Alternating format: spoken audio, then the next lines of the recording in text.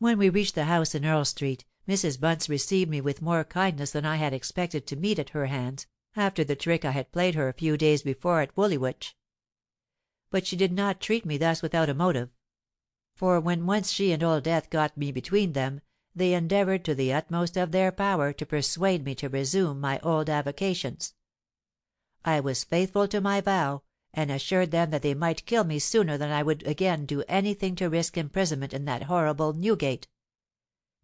It was not the hulk I so much dreaded, nor yet transportation, because I knew nothing of it; but I shrunk from the mere idea of going through the ordeal of Newgate a second time.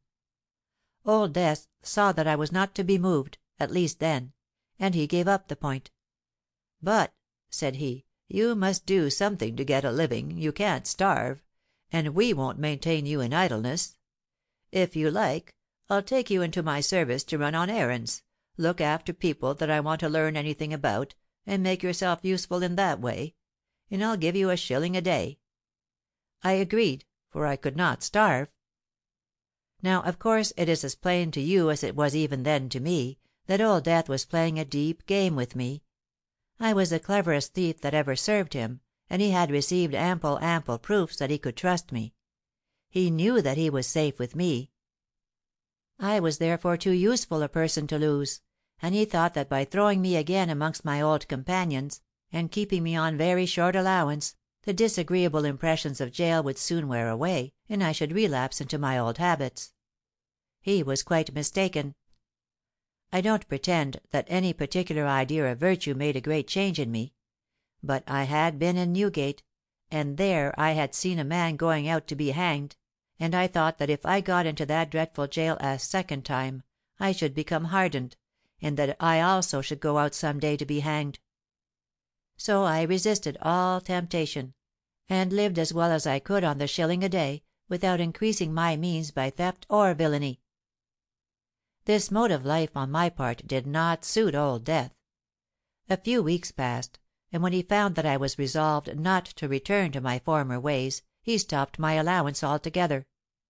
I was now steeped to the very lips in wretchedness and misery; but somehow or another I managed to get a crust here and there just to keep body and soul together, although I oftener slept in the open air than in a bed. Mrs. Bunce showed me a little kindness now and then, but quite unknown to Old Death; and, to my surprise, she did not urge the necessity of my returning to the career of theft. For several weeks I saw nothing of Mr. Bones; but at last he fished me out in some low place, and told me I might return into his service if I liked, and that he should pay me according to the use I proved myself to be to him. To glean information for him, run on errands, dog and watch persons, or even loiter about in police courts to hear what cases came up before the magistrates—these were my chief duties, and badly enough they were paid. But I was now permitted to get my breakfast and tea regularly at the Bunces', and that was something. As for my lodging, if I got together a few pence to enable me to hire a bed, or a part of a bed, in one of those low houses that I have already described to you, I was contented; for I always had this consolation, that I could walk about the streets without being afraid of meeting a Bow Street runner. Jacob paused, for his tale was told. "Well, my boy," said Tom Rain, "you have gone through much, and seen enough to form a good stock of experience. I commend your resolution never to put yourself within reach of the law again, for that's just my determination also. You have got money in your pocket now, and I will do something more for you before I leave England." "Ah! Mr. Rainford," exclaimed Jacob, much affected, "how I wish that I had met with such a friend as you earlier in life! And how I wish, too, that I could go with you, wherever you are going, and be your servant—your slave."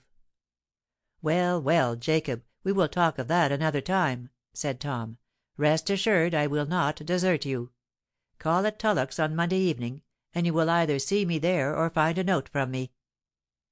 Jacob was overjoyed at the species of promise thus held out to him, and, as it was now midnight, Rainford intimated his intention of taking his departure from the public house where he had passed the evening with the poor lad. When they had issued from the door, the highwayman bade Jacob good night, and they separated, pursuing different roads. In fact, Jacob went towards Leather Lane, while Tom Rainford repaired in the direction of the lodgings which he at present occupied in Gray's Inn Lane, he having removed to that locality from his former abode in Lock's Fields. Note 19. The discipline of criminal prisons was particularly lax at the time of which Jacob Smith is supposed to be speaking. Note 20. This dreadful state of things continued in the New Prison, Clerkenwell, up to the year 1838. Note 21. The report of the prison inspectors of the Home District contains these observations upon the state of Newgate.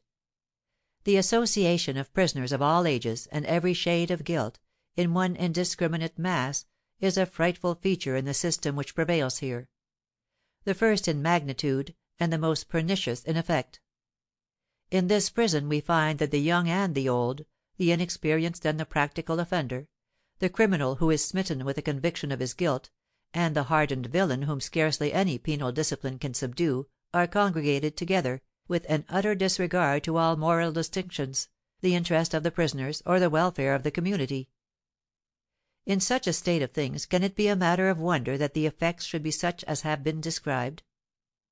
Every other evil is aggravated by this, and it would be worse than idle to attempt a remedy for the rest, while this demoralizing intermixture of criminals of all ages and degrees of guilt is suffered to frustrate the very ends of prison discipline, and to give tenfold violence to all their mischievous inclinations and passions, upon which it is incessantly operating, and which is the design of justice to discourage and repress.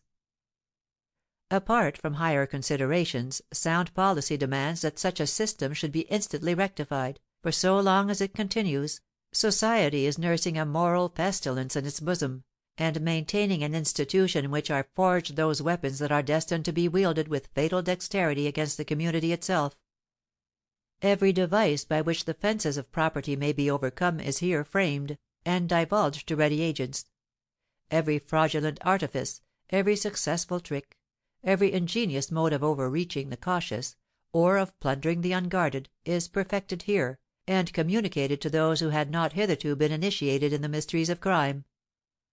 But the most distressing circumstance connected with this system is the cruel indifference with which it regards the condition and necessities of those on whom the extreme penalty of the law is doomed to fall.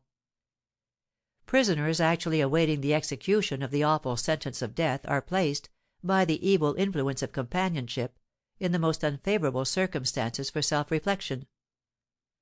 Religion and humanity combine to point out the imperative necessity of providing men, brought by the sentence of the law to the verge of eternity, with the means of spiritual improvement and consolation; but the system of prison discipline in Newgate practically defeats every such merciful design.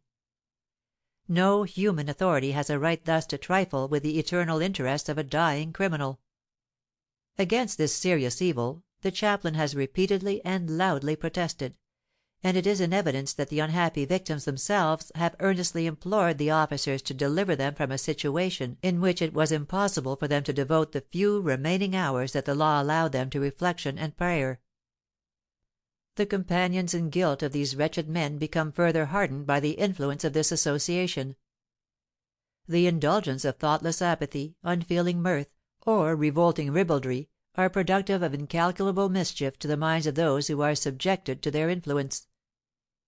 The prisoner who witnesses with levity or indifference the last moments of a culprit in Newgate, comes forth a greater villain than when he went in. In him the evil principle has done its work, and the very exhibition of terror which justice designed for the reclaiming of the survivors, by a perversion of moral influence, irremediably hardens the heart which it was intended to soften and amend. If human ingenuity were tasked to devise means by which the most profligate of men might be rendered abandoned to the last degree of moral infamy, nothing more effectual could be invented than the system now actually in operation within the walls of the first metropolitan prison in England. Note 22. Fact. End of Section 41. Read by Céline Major.